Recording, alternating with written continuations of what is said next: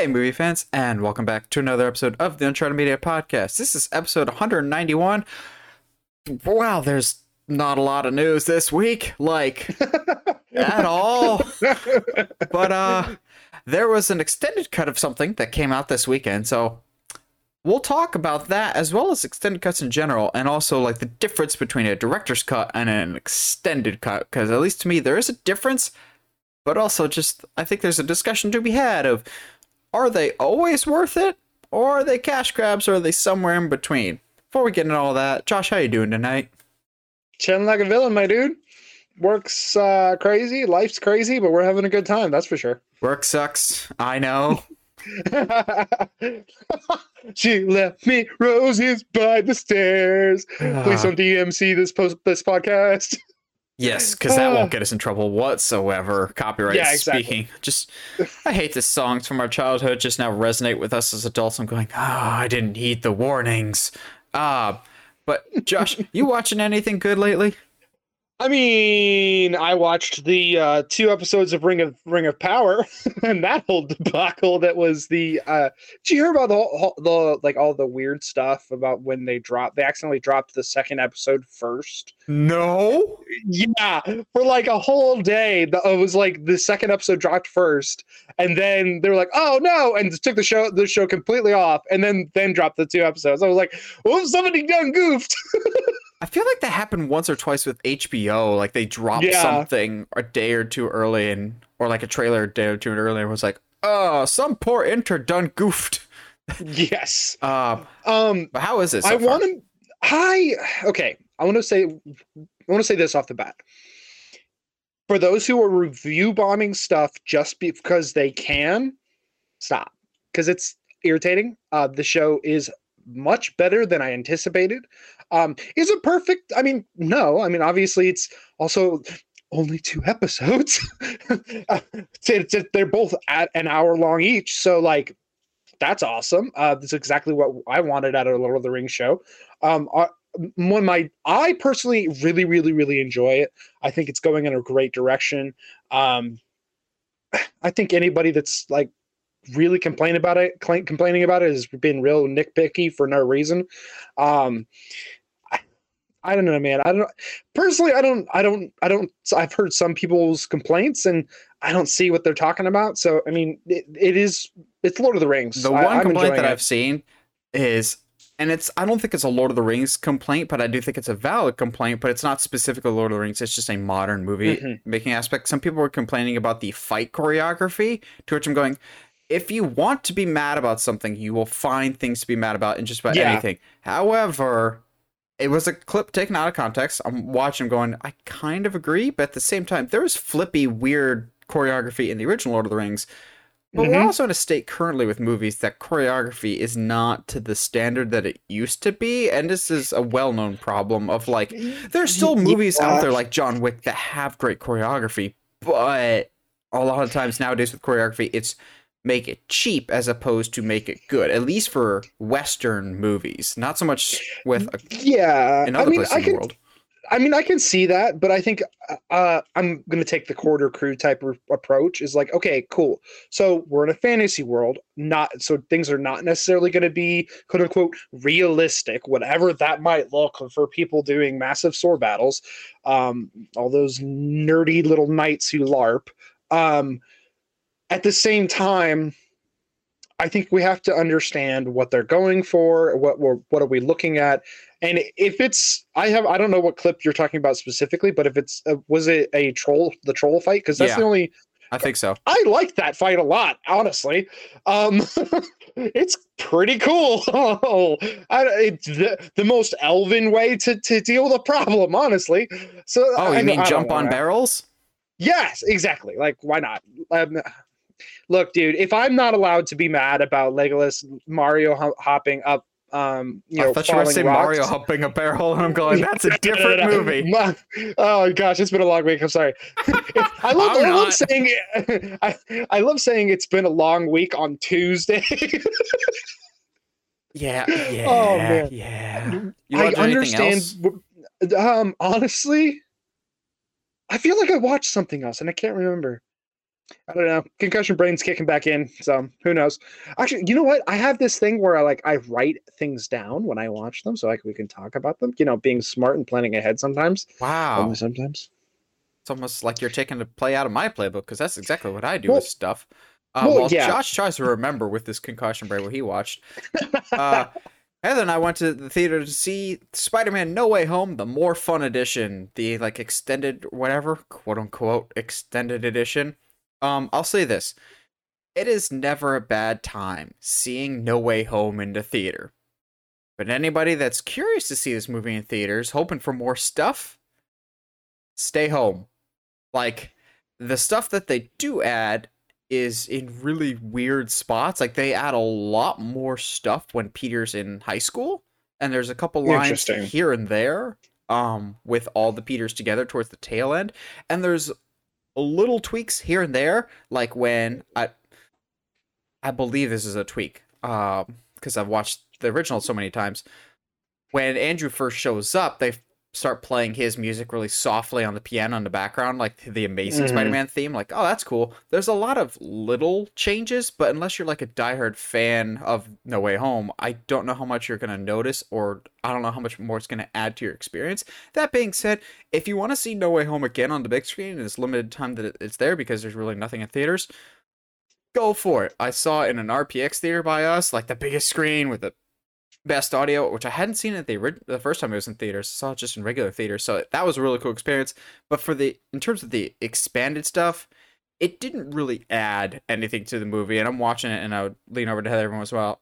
Yeah, I can get why this scene was cut. It doesn't flow as well. Like you're hoping for Hmm. more Peter 1, Peter 2, Peter 3 stuff, and you get more here's stuff with him in school. I'm going, this is not bad. It's just I get why it was cut. Yeah, I feel that. I mean, and this will kind of go into our discussion, I guess, later.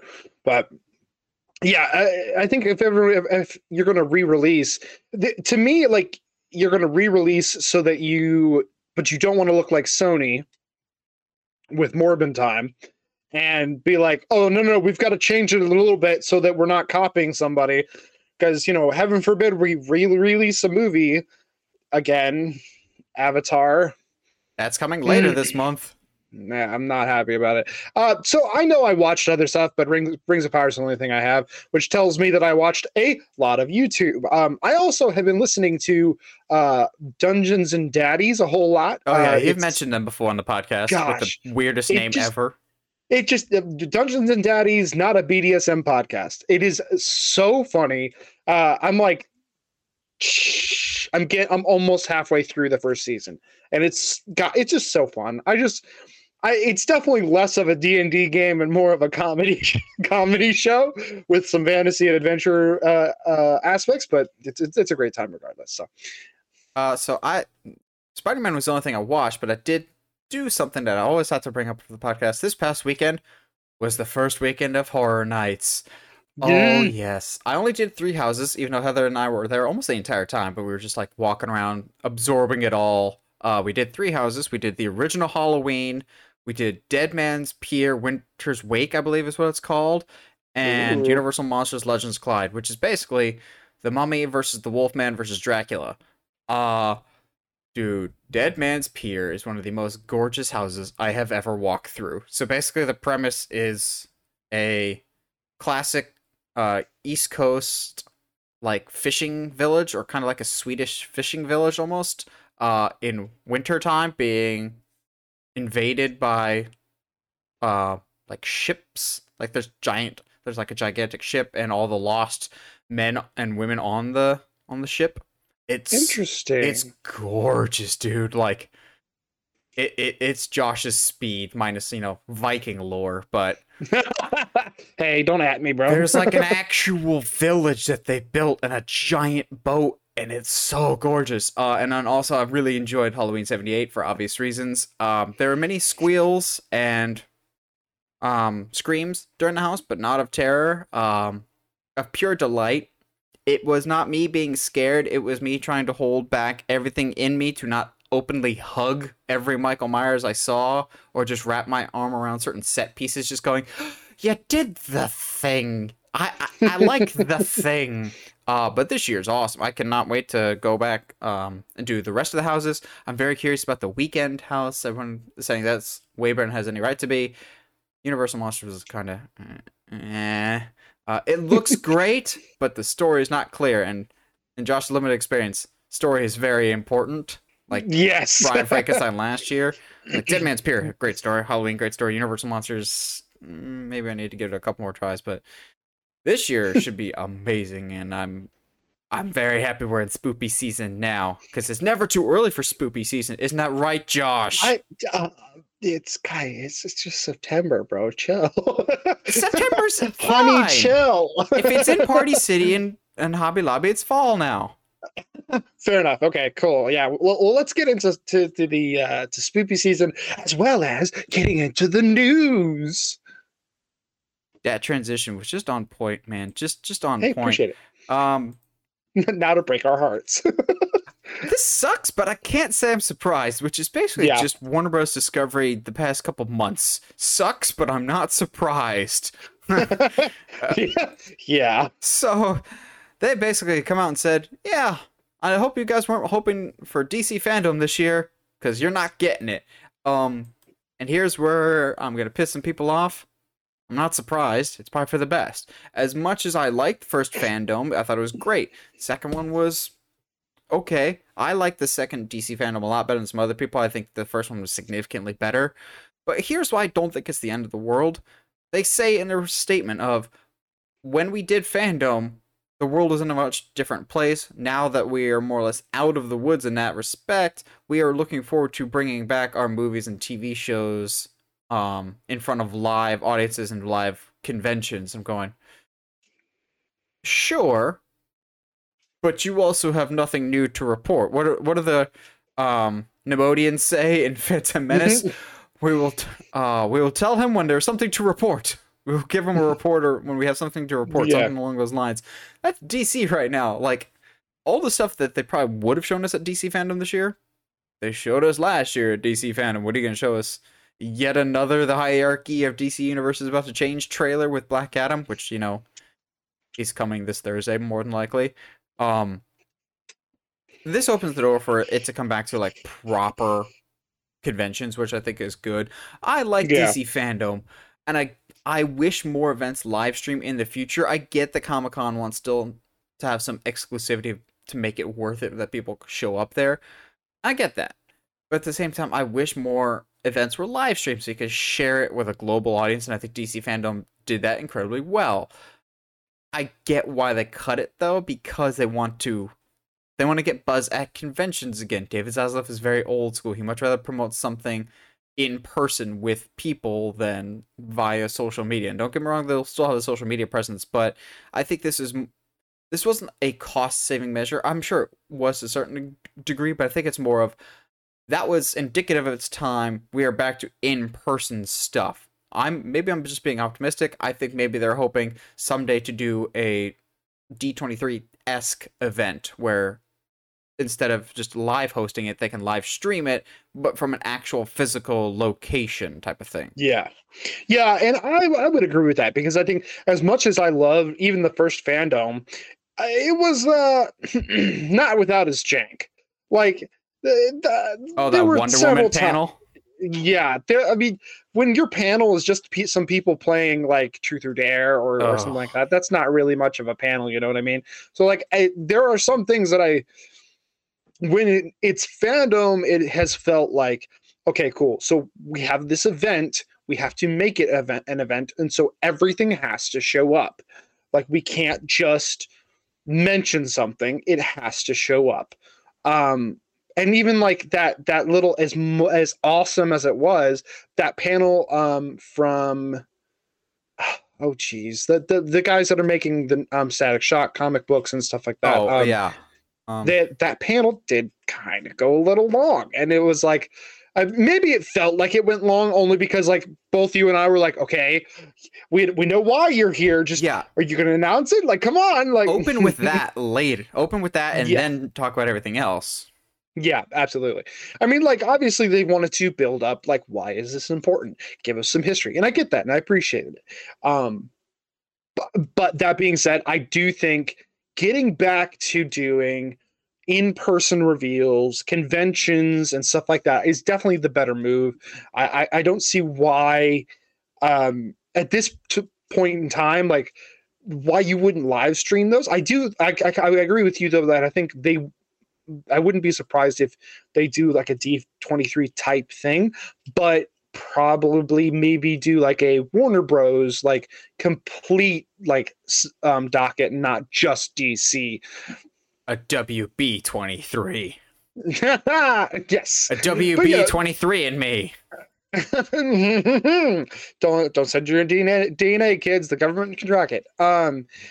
Like learning new things every day, my dude. But yeah, I feel like I'm not like you. I'm not surprised. Fandom it did definitely feel like a bunch of people, because people would zoom in. I think that's the other thing. It's like it's definitely indicative of its time. Like we are no longer stuck in our houses anymore. Like for what we had. I love that we're like, yeah, stuck in our homes. And I think I watched the first Fandom with you that was the second one. Yeah, that was the second one. But still, like it is definitely like the world is in a different place finally. Again, thank goodness. And I think it's time to move on from Fandom. And I'm not against that necessarily. Also, when it comes to conventions, there's definitely a spot opening up. Yes, we know Marvel announced a bunch of stuff at San Diego Comic-Con this year, but that was the first time in a while. I mean, obviously there was a big elephant in the room as to why, but Marvel is withdrawing their presence quite a bit in recent years from San Diego Comic-Con and other conventions in favor of D23 and other events. So that lays the groundwork perfectly for Warner Bros. Or DC to just go, oh yeah, we can easily just make Comic-Con our headline event each year, like it used to be, like when was it Tom Hiddleston comes on stage as Loki? That was a huge like fan reaction moment. Or as much as we didn't like the end result, when Zack Snyder got Henry Lennox to read a little bit from Dark Knight Returns, and then they show the Batman, the Superman logo, and the Batman logo, Batman versus Superman. You're like, all right, that's a cool moment. Those type of moments I think can be brought back now. As great as DC Fandom was, okay, I get that they want to transition to live. This could be a budget cut thing. If you want to be pessimistic, it's a budget cut thing. If you want to be optimistic, it's they want to return to in-crowd thing. Also, I don't think it's a full news topic, but we talked about it last week. Well, looks like Dan Lynn's not in the running anymore for the head of DC.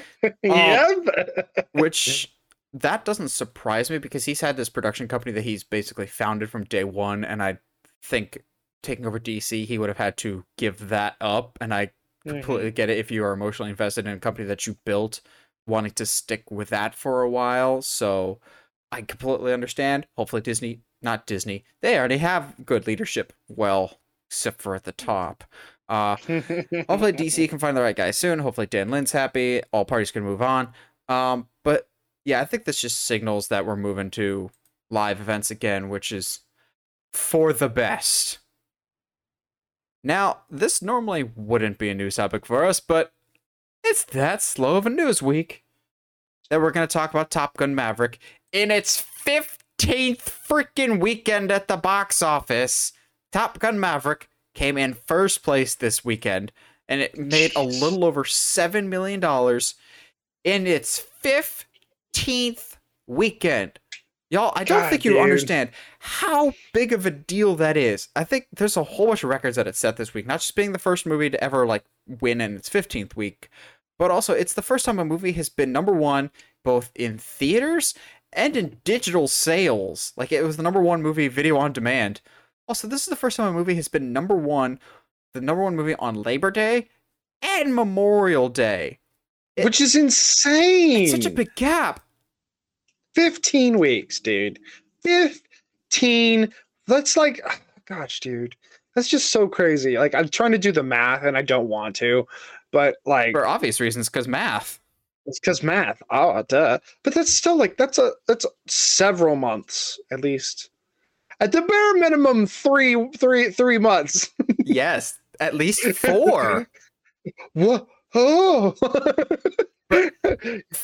15 weeks. That's like My Big Fat Greek Wedding on steroids. So we've talked about it before. My Big Fat Greek Wedding basically debuted to not a whole lot and not a whole lot of theaters, but because of positive word of mouth, it really never ever dropped off. It just kind of stayed level. It basically made the exact same amount of money each weekend consistently for basically like almost a third to half the year. It wasn't a lot, but if you just keep being consistent, yeah. Mhm.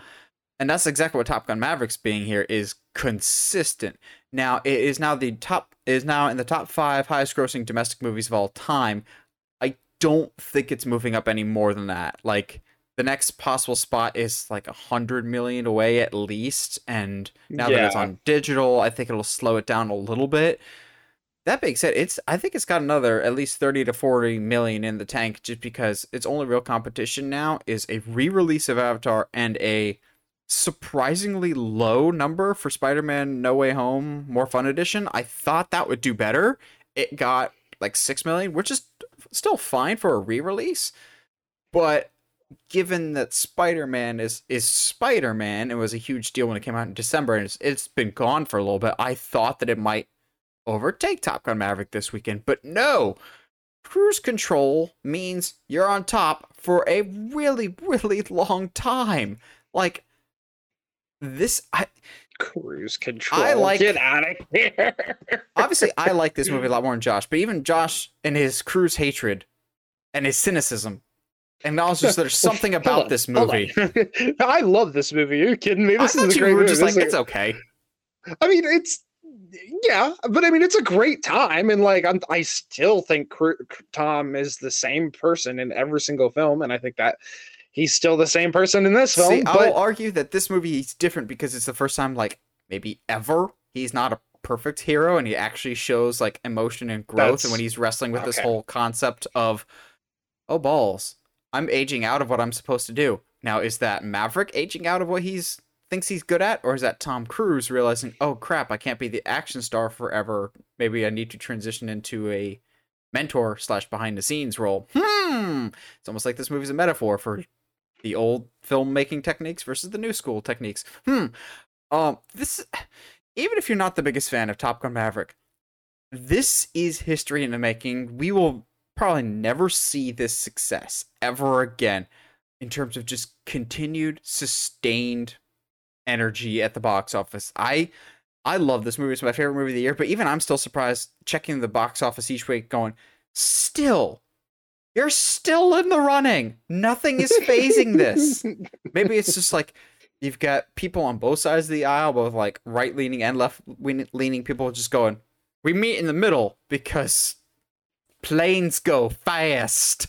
Well, I mean, I think the other thing the movie's got for it is in my opinion, is way better than the first one. That's not hard. Yeah, that's fair. But like, I think it's more entertaining. I think I will never sit here and be like, oh, I thought it was okay. I don't know why people like this movie.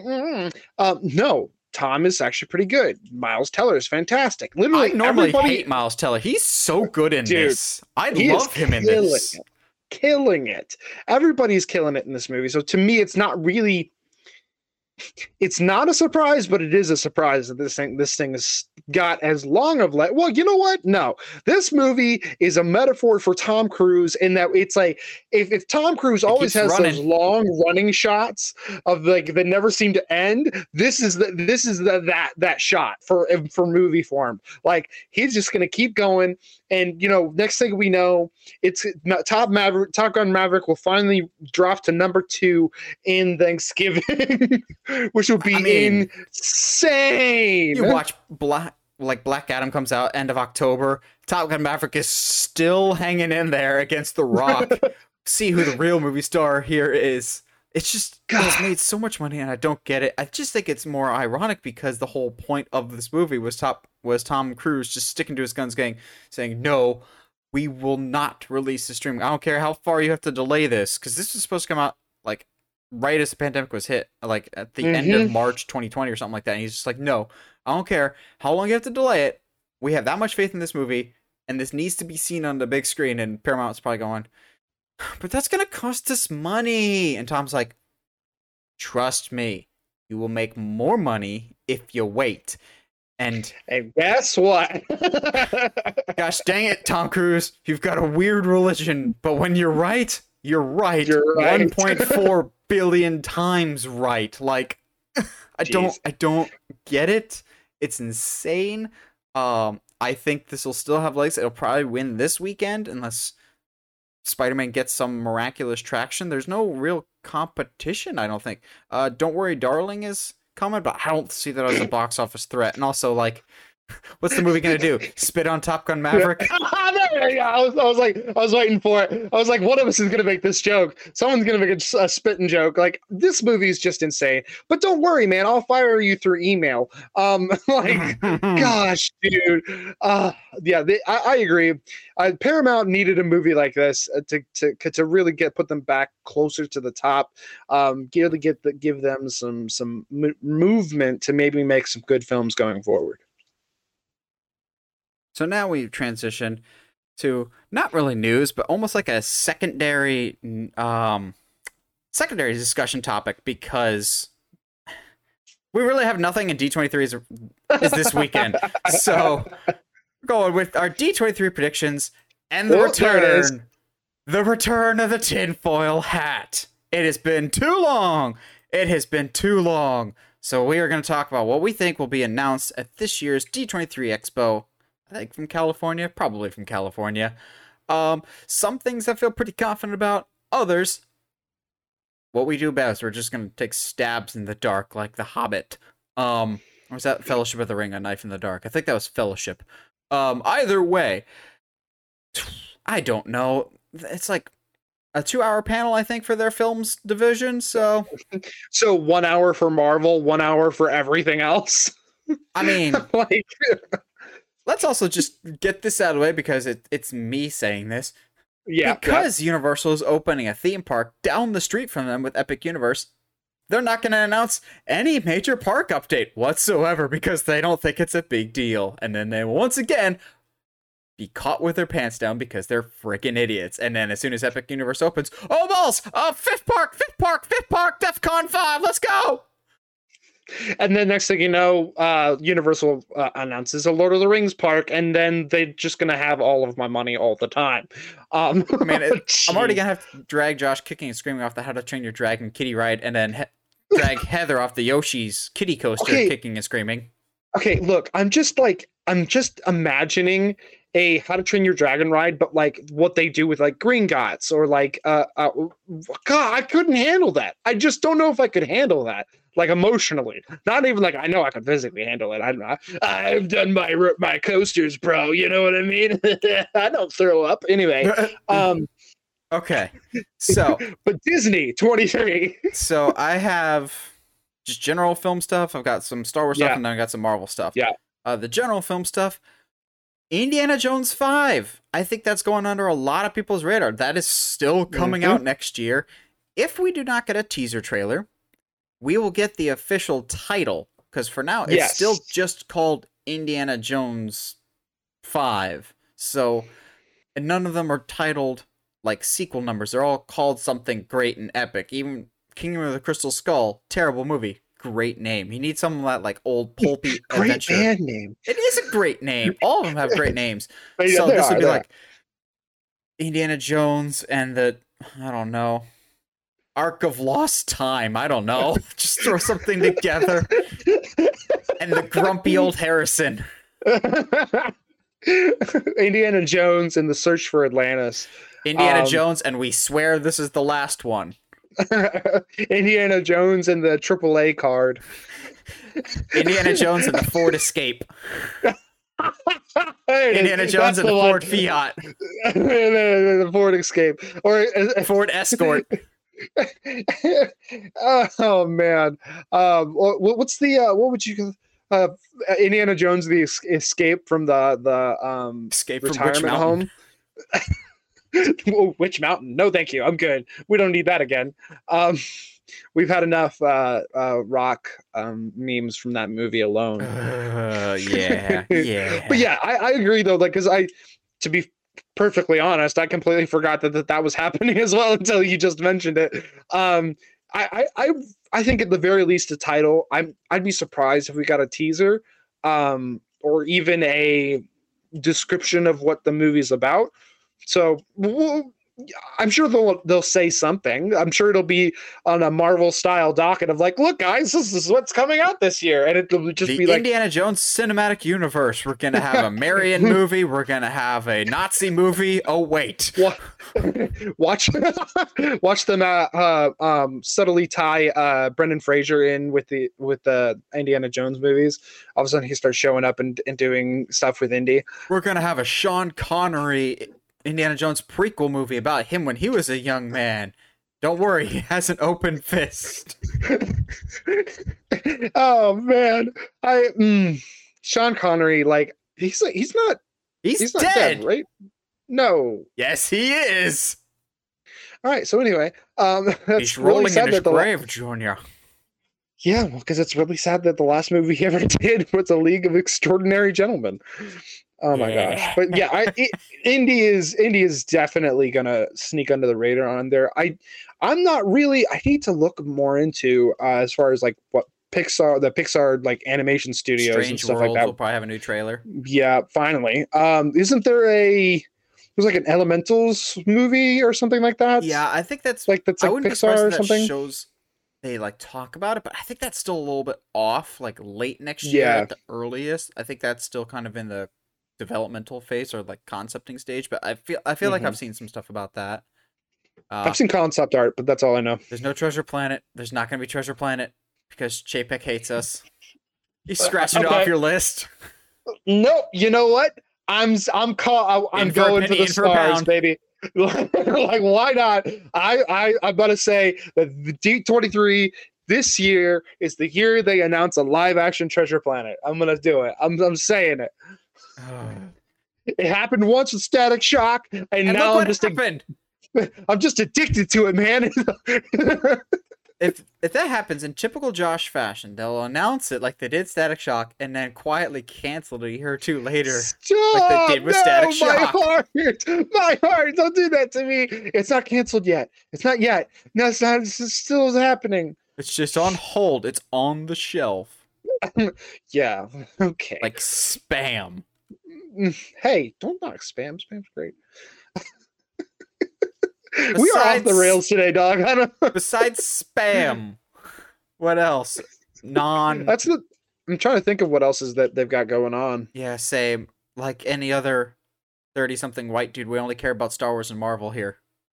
Oh yeah. Aren't they like supposed to announce some of the Star Wars stuff? So I think we're gonna get our first trailer or teaser trailer for the Ahsoka series. Yeah. Oh my gosh. And maybe official casting for Ezra. I think they're going to keep that. I think because no, I remember this. You and I are on opposite sides of the tent. You think they're going to hold the Thrawn casting back, and I think they're going to hold the Ezra casting back, which is either way is a good direction to go. So I'm at least one of them is going to be announced. I think if Ahsoka, if they don't show a trailer or they're at least going to have a panel or something like that for Ahsoka, they are most likely going to announce either Ezra or Thrawn, but not both. Yeah, I could see them doing one, but not both. I think we'll get some more information about the Acolyte show that's coming that's set like 100 years before Phantom Menace. Very good possibility of a teaser or an official release date for season 3 of The Mandalorian. I believe that's done finished. I think that's done filming. But I think I think the big headline news that will close out the Star Wars section is Taika Waititi coming on stage and talking very briefly about his Star Wars movie supposedly coming out next year, and he'll confirm that it's set in the High Republic era. I don't think they're going to talk extensively about it because I think he's still in the scripting process, but I expect him to come out and talk about the Star Wars movie at least. I had a friend of ours reach out to me recently. He's just like, so I didn't see Thor: Love and Thunder. Do you think that movie's negative reception could impact Taika Waititi's standing in Lucasfilm going, every director has a bad day at the office, but knowing Kathleen Kennedy, oh, you made a bad movie? Get out! Just like Colin Trevorrow in the Book of Henry. Get out! No, I think Taika is Disney's indebted to Taika for a while, so Yeah. Well, and I still haven't seen it yet, so I could be eating these words here It in comes in out a later bit. this week for Disney Plus Day. Well, I'm probably gonna end up watching it because of that. But to me, I did see some people say they enjoyed it. It wasn't their favorite, but they didn't mind it. That you know what I mean? So I think it's not it's not a quote unquote bad movie. It's just not Yes, as good yes, it is. as the other one. So, No, but that's again if you all me like not it, saying it. cool. Now that I've had time to marinate on it, Thor: Love and Thunder is probably my least favorite Marvel movie. Even over Captain Marvel, more than Dark World. I genuinely hate this movie. It's like watching bad stand up for 2 hours. Just watching somebody that you actually like just die on stage for 2 hours. It's so uncomfortable to watch. Jeez. All right. Well, I will watch it when it comes out for Disney Day or whatever, and I will let you know what I actually think of it. Okay, Marvel stuff. Yeah. Okay. Now let's talk about the stuff we're actually here for. What do you got? um, I'm calling right. I think the obvious ones are they're going to announce X Men stuff, and they're going to probably do casting announcements for Fantastic Four. Hmm. Do you have any guesses for the cast?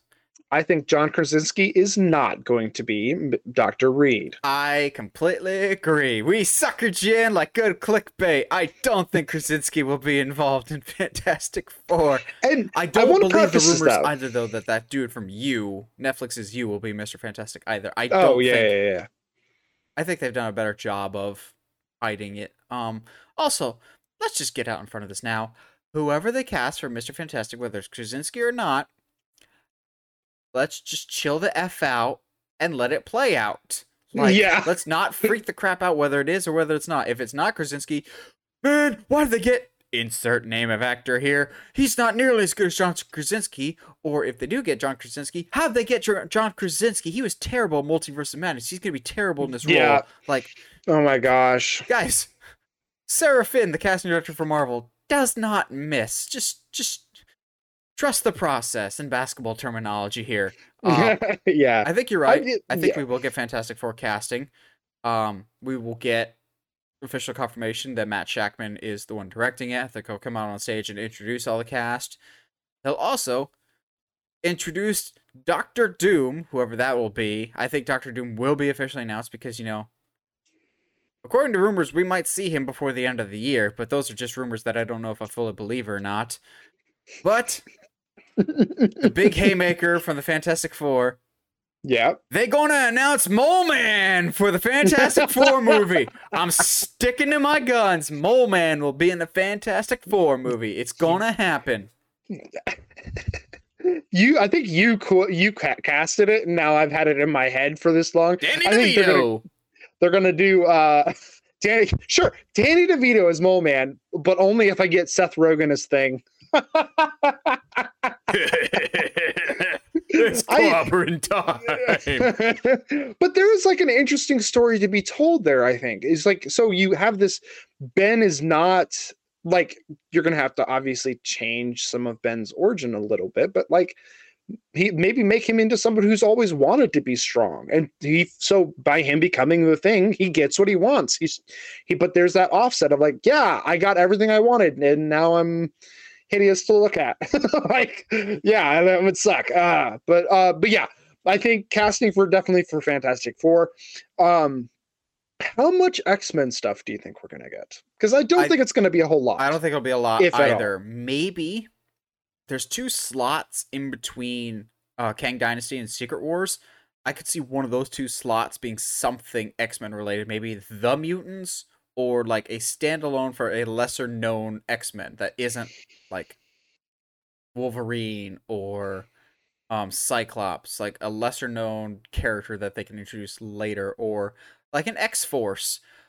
Or they very, very, like, if I had to bet anything that would be announced at D23, Deadpool 3 officially being on the docket, because we've already known that one's been pretty far along in development. Yeah. And also the events of Deadpool 2 set up a potential crossover very, very easily, and Ryan Reynolds as a character could translate incredibly well. If you want to pop the crowd, though, you have Sean Levy and Ryan Reynolds come out, officially give a release date for Deadpool 3, and say, co-starring Hugh Jackman. I would kill myself right there. I can't. However, no. Hugh Jackman is not playing Wolverine. He's playing Hugh Jackman.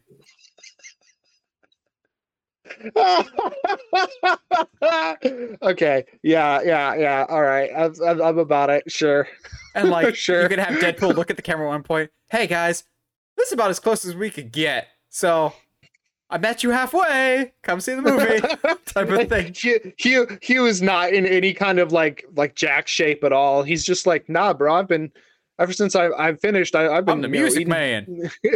I've been on my couch eating bonbons, bro. Like I don't know what you want from me. Like you smell that? Oh, dude, it's sugar. That'd be great, honestly. I think if we're gonna go like quote unquote small time characters, I would love a Nightcrawler film. I think would work really well there because of his history with a lot of the villains in the X-Men universe. To me, that works really well. You want to really lean hard into this story that, the overarching theme that is mutants of like, just because you're different, you're bad. I think Nightcrawler is an excellent one to kind of start with. He's an interesting character. His ties with Mystique would be interesting. Even just like having him start in, I think it's Romania. I believe that's where he's. It's over there, and those like it's over there.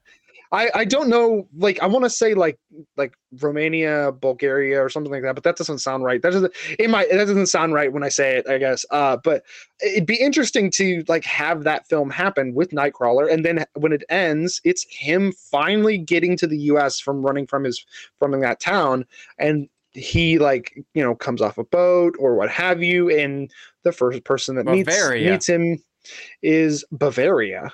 I thought that was like a donut. Like a pretzel, genius. Yeah, Bavarian cream donut. No, okay. I think anyway. Bavarian style pretzel.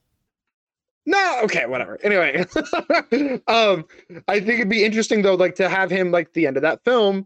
Like maybe you don't even mention the X-Men. Maybe you just do Nightcrawler, and the film ends, or the TV show ends with him coming to America, and whatever version of Xavier meets him there on the dock or whatever. Which could be like, that's super hype. Are you kidding me?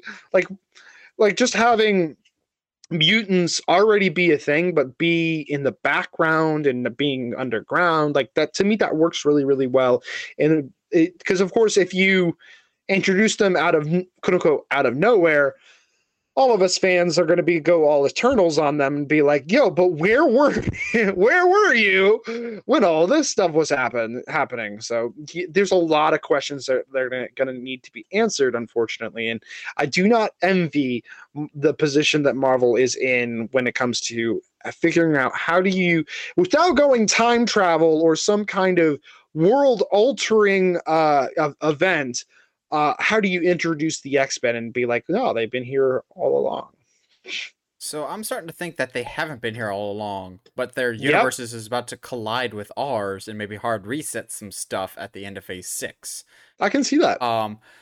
Speaking of which, I think we got all of Phase 5 at Comic-Con. I think we're going to get all of Phase 6 at D23. Which could potentially be movies like The Eternals 2, Doctor Strange 3, maybe Thor 4. But most importantly, Shang-Chi 2. And if the rumors are true, might be called Shang-Chi and the Wreckage of Time. And I'm on board with that. However, I'll put a caveat on there. I know Destin Daniel Cretton, the director of Shang-Chi, is doing the Wonder Man series, and he's also doing Kang Dynasty. I think because of those, he's dropping out of Shang-Chi 2 and handing it off to somebody else. And they will say whoever is directing the second Shang-Chi movie, just because Destin Daniel Cretton is going to be very busy with other projects. I think Kang Dynasty is going to be a very big project, and as much as I love what he did in Shang-Chi, I want his full attention on one project at a time. Like, just take it incrementally. I want Kang Dynasty to be as good as possible. I want Shang-Chi 2 to be as good as possible. So, Wreckage of Time is the rumored name that we heard. I also still do not hate Shang-Chi and the Iron Fist. Yeah, I thought when you were like, I've heard the rumor, I thought you were going to be like, yeah, it's a Legend of Iron. It was like, you started that rumor. No, like you started that rumor. I did. That's why I didn't say me. I said the Wreckage of Time. Now, here's something I'm just going to throw out there. As a standalone movie, a la Captain America Civil War, we might get Marvel's Battle World just as its own separate thing as either Disney Plus series or its own standalone movie like Captain America Civil War or the Thunderbolts movie of much larger consequence before a bigger thing. Like put a Battle World project to introduce the concept of it before we get to Secret Wars, which if you don't know, Battle World is basically all the universes collide and just dump the toy box out and have characters from different universes fight each other. I see that being a surprise project. I don't know. I have no basis for that, but I can absolutely see a Battle World project. I have basis. All right, ready? So if they're gonna, this is the meme of Charlie Day like being like having all the stuff on the window, right? So Battle World is started by a very specific and started and run by a very specific person, being Doctor Doom. So you want to introduce him there first. I have nothing against that whatsoever. And assuming of course he doesn't show up before then. Now, lastly, the last prediction that I have is I think what's going to close out the Marvel section. Destin Daniel Cretton is directing Kang Dynasty. I think we'll get confirmation of who is directing Secret Wars. I don't think it's the Russo brothers. I know people keep asking them, and they're just like, yeah, that'd be one of the projects that would come out of retirement for, or Marvel retirement, away from their crappy Netflix movies. I'm sorry. They're not great. I don't think it's the Russos. I honestly don't even really have a name that'll stick to Secret Wars, but I think we'll get the director for Secret Wars announced. I don't see it being Taika Waititi. Ooh. You know what would be cool? Bring it full circle. Jon Favreau directing Secret Wars. He directs he directs the first, and he directs the last. Yeah, I have nothing against that whatsoever. I'm down. Let's go, John. John's one of my. It's not the John people were expecting. John. It's not the John people were expecting, but it's the John we deserve. That's assuming he's not going to be busy with Star Wars projects or anything like that. Oh, if he's busy with Star Wars projects, I'm not complaining. That is true. This week's episode, as per usual, is sponsored by TeePublic, your one-stop shop for all things Uncharted Media merch, whether it's t-shirts, mugs, stickers, whatever you want with the Uncharted Media logo on it. Go support the show at TeePublic. Also, help us get to 700 subscribers before the end of the year on YouTube, so we can talk about Darth Jar Jar at the end of the year and share the love with all your fellow movie fans. If you haven't already, subscribe to us on whatever audio platform you're listening to it's on, whether it's iTunes, Spotify, Google Podcasts, or YouTube. Now, in light of the recent re-release of No Way Home, the More Fun Edition, put big air quotes around More Fun Edition, it's still a great movie. It's just, I don't know about more fun. We thought we'd take a look at extended edition / director's cuts, because at least to me, there is a difference between extended cuts correct and director's cuts. Director's cuts usually are a director going, these are scenes I wanted to put in, but either due to time or the studio, we just didn't put them in, so we're putting them in for the home release. Extended cuts, I view much more cynically if the studio wanted a re-release or a second option of the Blu-ray to be able to sell to people. Like, A-Team, for some reason, has an extended cut. Do I watch the extended cut every time? Absolutely. Can I tell you what the difference between that and the theatrical version is? Heck no! I have no idea what the difference is, but I'll always watch the extended cut because it's the extended cut, and Lord of the Rings has conditioned me that the extended cut is always better. Whether that's actually true or not. Yeah. And I think that's the thing to kind of the benchmark, obviously, and as much as I don't like them, is Lord of the Rings and the Hobbit films. I think because the Hobbit does Lord of the Rings. I know that, but the Not The Hobbit Hobbit. at the very least still adds a lot of stuff. It is not. I'm not saying it's good, but They add a but lot at of least. stuff. It just might not be But well, good, because but like they add to stuff. me, if you're going to call it an extended cut, you need at least an extra hour. To me, there's no reason to re-release stuff with a bunch of new scenes if it's just going to be like, oh yes, you know how our movie was 2 hours? Well, now it's 2 hours and 15 minutes. Like that's not worth my time. That's not worth well, I can see how it would be real, well, financially worth it to re-release something with an extended cut, but because then the one thing I've never understood about director's cuts, and it's like I get it, there's reasons, I guess, alternatively as to why a director would cut certain scenes, but like at the same time, bro, it's your movie. Like, was it not cut the way you wanted the first time? I don't, you know what I mean? Like, that's very possible. yeah, I mean, which is like that we have to bring up, of course, Zack Snyder and Josh Whedon. I can never say his name right. Joss Whedon. I mean, I guess like that's a very like it is special circumstance, a very interesting circumstance to say the least. So let's have that conversation then. Do you, because I think you and I have been on record already saying about this, but do you feel like the Snyder cut was worth it once, forgetting all of the build up to it and the reasons why we got it? Do you think at the end of the day that it was worth having that exist? So here's the thing about not just the Snyder cut, but Snyder in general. Snyder is the king of the extended cut. I think Man of Steel is the only movie of his that I can think of that doesn't have some form of like an extended cut or a director's cut. Watchmen, for the love of God, has like 4 different cuts or versions. I don't understand. But like Batman versus Superman has the ultimate cut. You got the Zack Snyder's Justice League. You got Watchmen. I feel like 300 has an extended cut. I can't remember. Pretty sure it does. But it's something about that either Zack Snyder constantly gets studio interference, or he's got George Lucas syndrome of constantly want to tinker with his own stuff. Mm-hmm. Getting back to your question about Zack Snyder's Justice League, I think you and I both are in agreement that it is a much better version than what we got in theaters. Mm-hmm.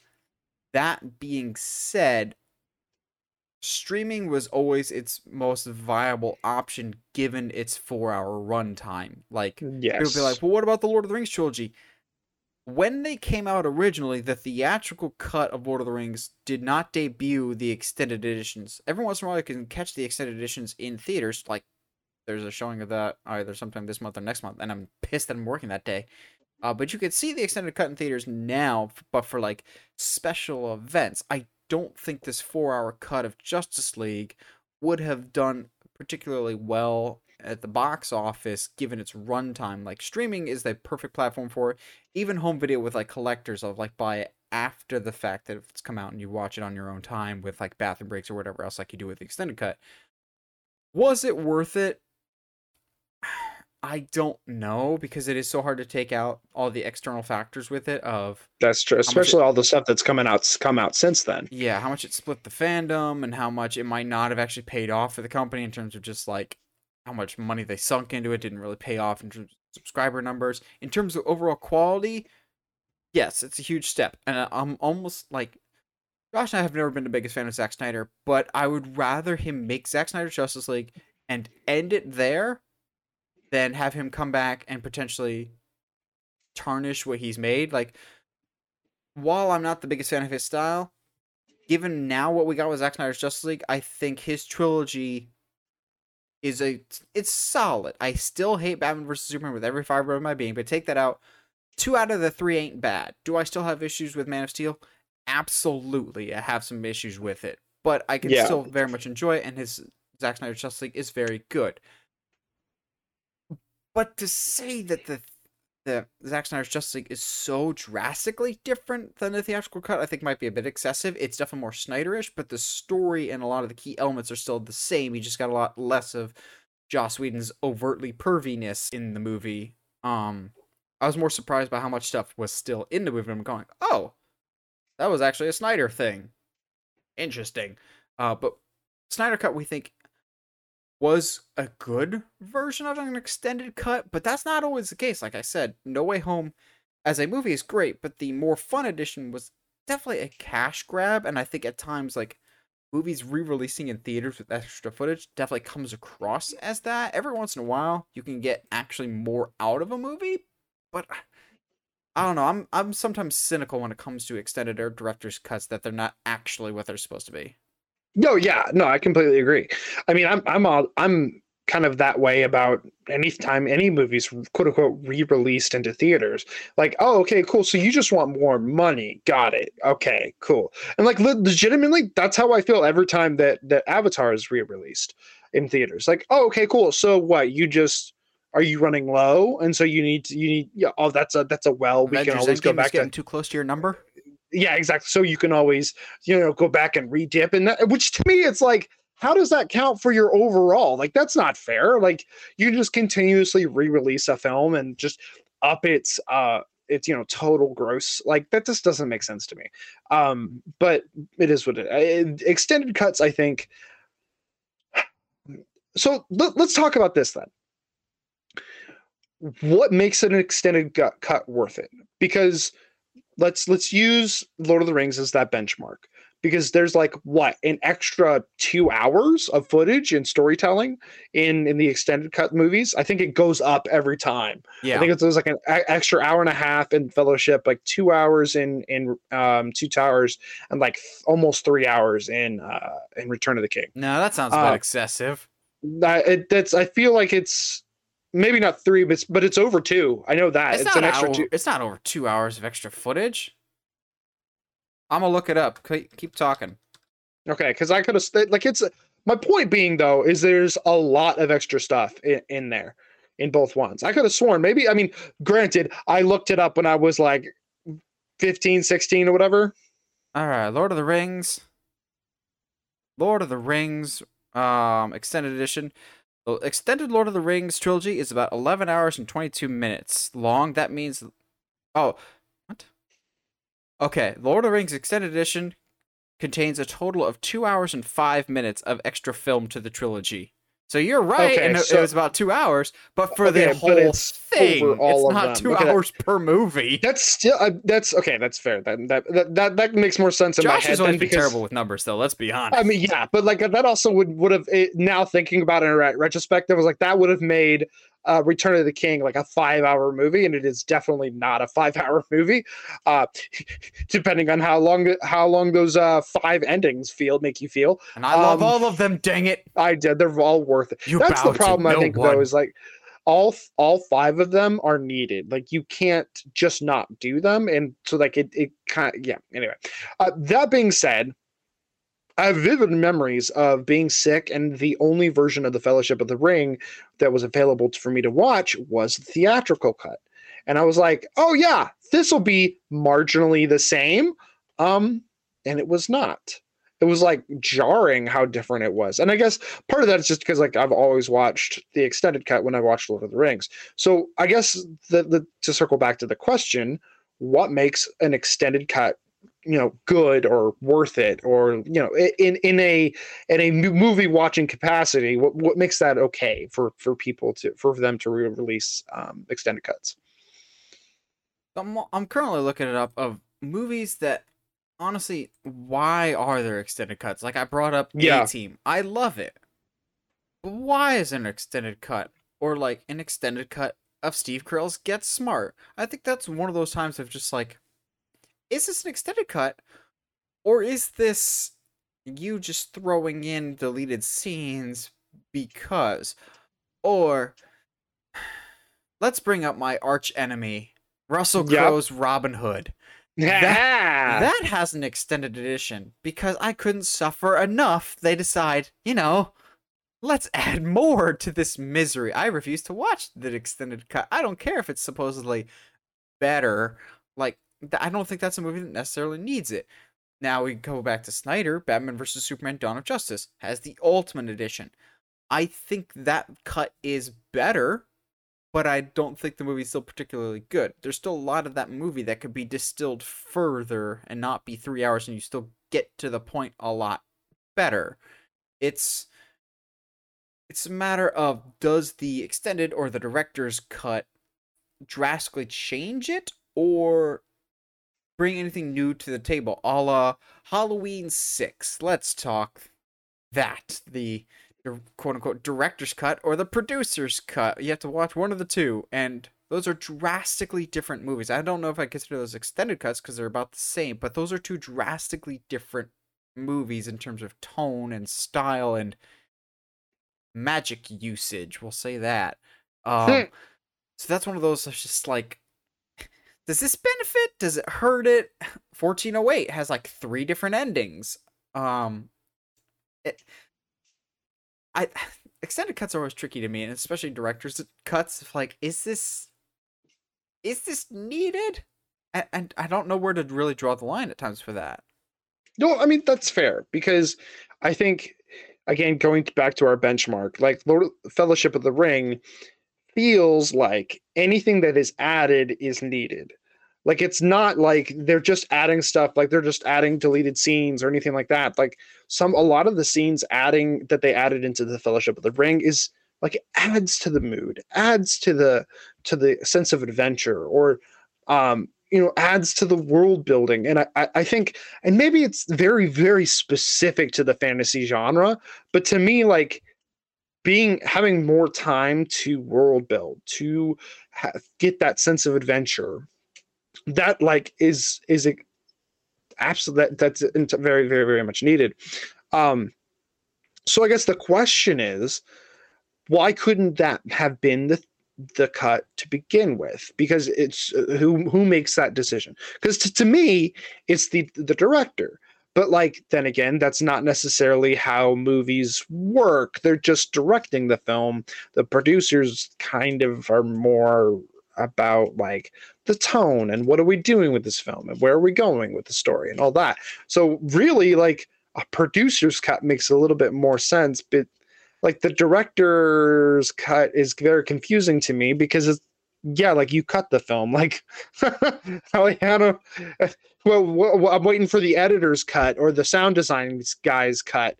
Like Tim, like, where do you stop once you say the director's or the producer's cut? Like, let's get somebody else in here. Hey, this is Daniel Radcliffe's version of the Harry Potter films. Oh, like, my gosh, I would watch that in a heartbeat. You know you would too. It's just got frenetic energy, completely different takes. Oh, dude, it could be fun, yes, but like, how much money do you put into that? Why do you do that other than to do a meme? Like, granted, Sony already fell for a meme with Morbin Time, but like, still, like, I guess movie studios aren't known for doing for like, hey, you guys know, well, okay, I say that, no, I say movies are known for doing memes when movie 43 exists, and that is clearly an inside joke between a bunch of producers. It's a good thing you bring up movie 43, because I don't know why this was a trend, and you still kind of see it to this day. Something that absolutely does not need extended editions, and I will go lean more on the cash grab side than a good thing side, is why do comedies have extended cuts? You see that all the time, of be like the extended cut or the unrated cut, of like, it'll have 1 or 2 jokes in it that weren't in the theatrical version. Typically not particularly great jokes, but they're just like, it's a different version. Like, Anchorman has an unrated version. Not a better version. It's just no. It's just another version. Or was it? Euro Trip has an unrated extended edition. Like, all these like raunchy 2000s comedies. Forgetting Sarah Marshall has an extended edition. Like, is it actually, or is it like 30 seconds of additional ad-libbing jokes that the actors thought were funny that the director just tacked on to make another version? In that situation, I lean more towards cash grabs. I don't know if that's still a trend that goes today. I haven't really noticed it, but we still get some extended editions, as Jurassic World, was it Dominion is the one that came out this year? When that just came on home video, that has an extended edition, and Colin Trevorrow is very much just going, friends don't let friends watch the theatrical version of Dominion. I'm going, so what happened on the production of your movie then? Yeah. Okay, sure. Did you get a little pissed off Duel of the Fates storyline going in here like you almost did for episode 9? Comedies, I don't get why they have extended editions, but they were very much a 2000s thing. Mm-hmm. Maybe people have thought it's edgier and funnier because dumb. For comedies it doesn't make sense, I think, because unless you're gonna like, so I guess the question here is this then: extended cuts, what's your minimum requirement of time? Like, hey, we added 10 minutes to this film. To me, it's not a time thing. It is there actual quality that's being added to this movie that either enhances or adds to my film going experience? Like Lord of the Rings, they're adding stuff and adding elements that get me more invested in the story and in the characters. As much as I'm not a big fan of Zack Snyder and I don't like Batman vs Superman, I will prefer the Ultimate Cut because there are certain scenes and elements that add to that story. I may not like the story, but I appreciated some chunks that were taken out of the theatrical version that added to the experience more so with the extended cut of like Clark actually being a reporter and tying up some loose story threads in the extended cut that were not there in the theatrical version. I think you just need to bring substance to a theatrical version for it to not be a blatant cash grab. Which I mean, that's fair though, because I mean, it's not technically an extended cut or anything like that, but like, let's talk about the Descent, and then there's two versions of the Descent. I'm not going to go either way of whether you like the turn or not, but 5 minutes can absolutely change a film. A 5-minute extra scene absolutely completely changes the Descent depending on which version you're watching. So I think I'm going to kind of be with you on that. It's not necessarily about how much time, it's about the quality of the scene, but which then still brings up the question, if it's a quality scene, why did it get cut? If it still works, why did it get cut? As much as directors have control, the guy's paying the bills, ultimately, or the guy's paying the bills, or dumb as crap audience members to go, this scene is dragging a little bit. Shut up, Kevin. You don't know what story pacing is. You get some idiots in test viewings that just go, oh man, I'm going to take this joke right from David F. Sandberg. Oh man, why didn't that guy have more turtles? What? Yeah, you heard me. He needs more turtles. And then the studio panics and throws more turtles into the scene. Like, oh, okay, the weird dude with the turtles asked for more turtles in the scene. And then us audience goes, what's with the turtle? So I won't always blame the director on things. That's fair. Could have been studio interference. It could have been really stupid people in test audiences seeing stuff that thought that they were helping. Because if someone asks you for input on something, you don't actually have anything to say, and you're like, oh, it's good. But someone else has some criticism. You don't want to be the idiot there with your thumb up your butt going, oh, I thought it was fine. No, there needs to be something that needs to be changed with it. So there's a lot of factors as why movies end up the way that they do. Speaking of movies ending up the way they do, let's talk about an infamous director's cut. We got one of them with Snyder Cut. Someone asked recently, will we ever get an Ayer cut? Then what will now be the most famous what if? Since we got Zack Snyder's Justice League, I think now the most famous what if will be David Ayer's Suicide Squad. I don't think we're ever getting it for a multitude of reasons. Different management at Warner Brothers. Zack Snyder's Justice League did not pay off financially as much as they were hoping it would, except for some really pretty solid home video sales. But it didn't help the streaming numbers as much as they thought. The further divide in the fan base. David Ayer wanting to move on from DC. That era of DC just being moved on. But that brings the question of, if it was possible, is that something that gets brought up? And how different do we think that director's cut of Suicide Squad would be from what we actually got? Yeah, because you start to try to have that conversation. Okay, cool. So what do you change? What do you add? Because ultimately, a lot of the problems with that film were, well, the Joker was there for no reason. So do you add more Joker scenes, or do you take the Joker scenes out? You know what I mean? So it's like, so what problems? Maybe that's the question that we haven't been asking, is like, to me, extended cuts are the answer to a question of like, okay, this was missing or this was a problem, so we can fix that. Zack Snyder's problem was that this was not the vision I wanted for the film. So therefore, I'm going to recut Justice League so that it's more closer to my vision. Okay, that's fine. Lord of the Rings added an extended cut because you know what? We need to delve in more into this world building. We need to kind of get more that sense of adventure. Let's dive into more of that. Okay, cool. That's fine.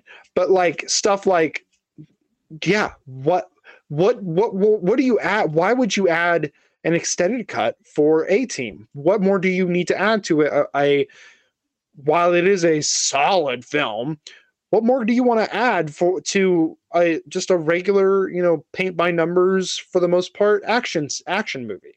Like what, you know what I mean? Like, so what, to me, extended cuts have to be an answer to a question. And if there's no question, why have an extended cut? I think also people need to realize we're grown adults here. So you're allowed to snicker, but we're going to try and keep this sentence as professional as possible.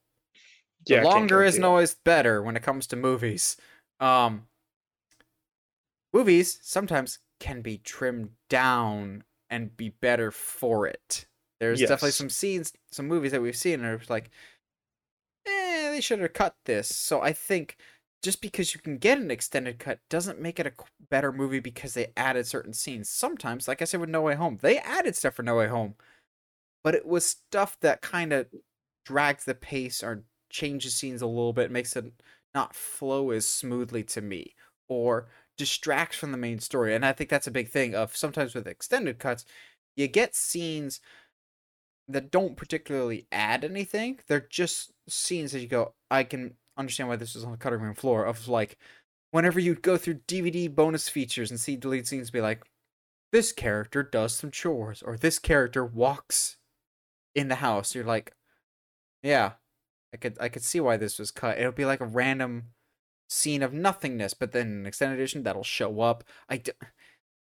It's sometimes it's okay for a movie to be trimmed down. I would like to see the opposite sometimes for movies, of the slimmed down version of something, like what was it? The despecialized version of the prequels, of the chopped off stuff. They made the runtime shorter. They rearranged some scenes. Those type of projects I would like to see more of. Someone did that with Obi-Wan, the Disney Plus series. They trimmed it down to a 2.5-hour movie. They added some music. They tweaked some dialogue here and there. They added more flashbacks. That made a much more cohesive story. So I kind of would like the anti-extended cut from time to time of movies that were long that are good, but could be improved by slimming some stuff down or taking some stuff out and replacing it with another scene or little lines of dialogue here and there to add clarity. That doesn't happen very often, but I think that could be just as interesting as director's cut. I think something that is very similar to this is having directors come back to projects and seeing what they would change. A la during lockdown, Sylvester Stallone did that re-release of Rocky 4. Yeah. That's definitely a director's cut of it's Rocky 4, Rocky versus Drago. Don't get me wrong, I love the theatrical version of Rocky 4. It's one of my favorites in the entire franchise. But the new version that he cut also is a drastically different movie, but still a really good movie. It's definitely a director's cut of it. There's more footage at the beginning. The whole reason for the fight is different. It's less America versus Russia, which it's still kind of there, but it's much more of Apollo's pride and ego is what got him killed, which was kind of hinted at a little bit in the original version, but not as much as it is in this director's cut of I am terrified of not being in a spotlight anymore. I would rather die in the ring than live a lonely man without the sun on me type of thing.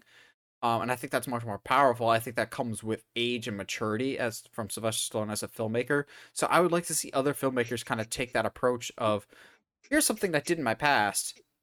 Here's how I would do it nowadays, or like even kind of just tweaking some stuff. I think that would be a really interesting experiment to see. Yeah. It's really funny to think about how Sylvester took that time to, tell a more mature story and be more mature in his storytelling. And then is complaining about The Rocky the Korean, franchise being in yeah, terrible like condition. what do you stop? Like stop. Okay, and The dude that so made Rocky 5. Come on now. yeah, like get out of here, dude.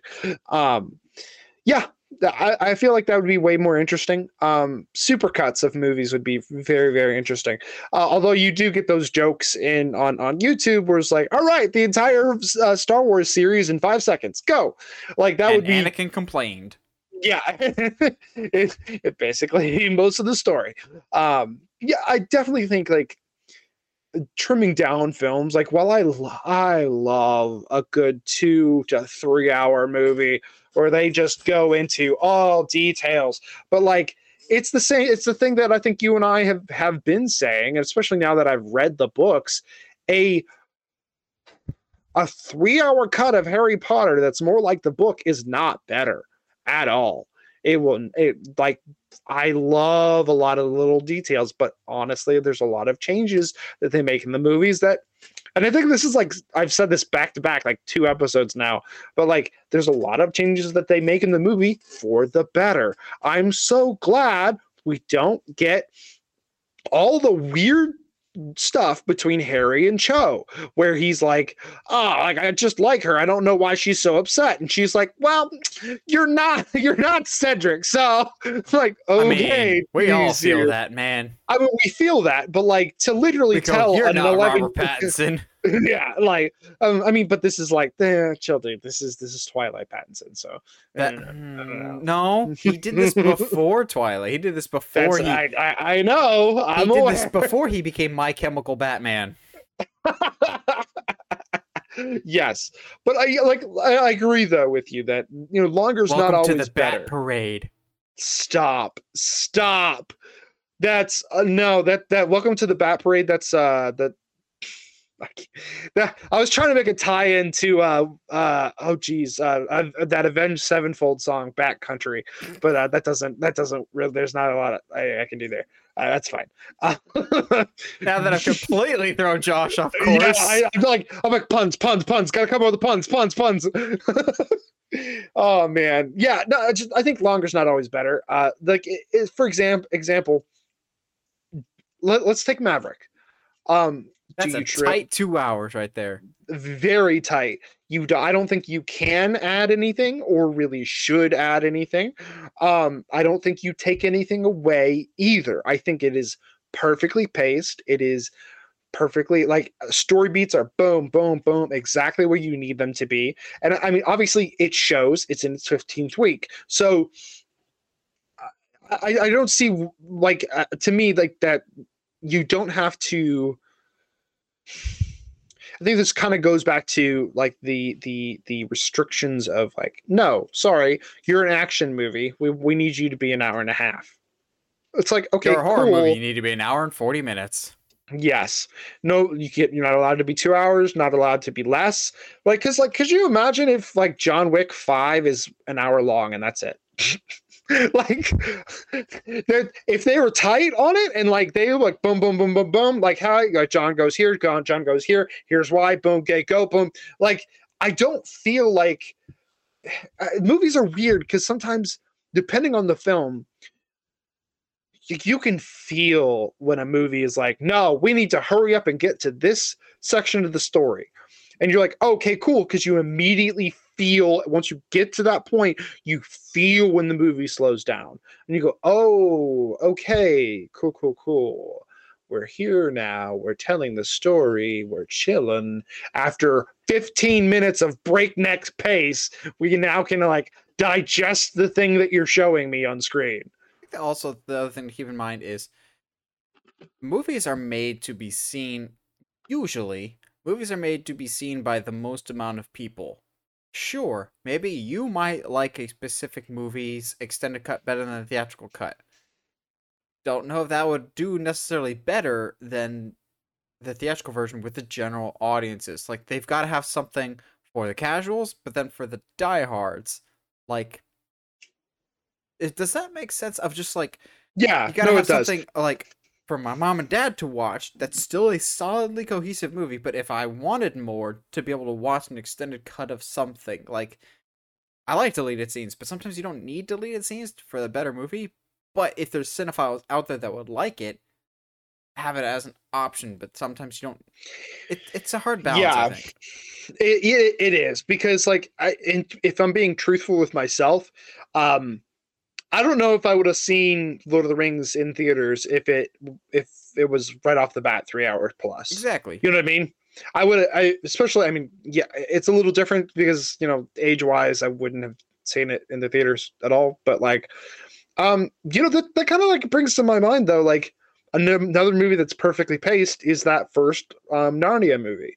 That first, The Lion, Witch, and the Wardrobe. That's a Perfectly long paced. movie too. That's like 2.5 hours. Yeah, it's perfectly paced though. It takes its time. It tells us, brings you into the world. So like, I think there's a lot of factors, but I think at the end of the day, I think you and I are both of the consensus. I don't think everything needs an extended cut, and I don't think everything needs a director's cut.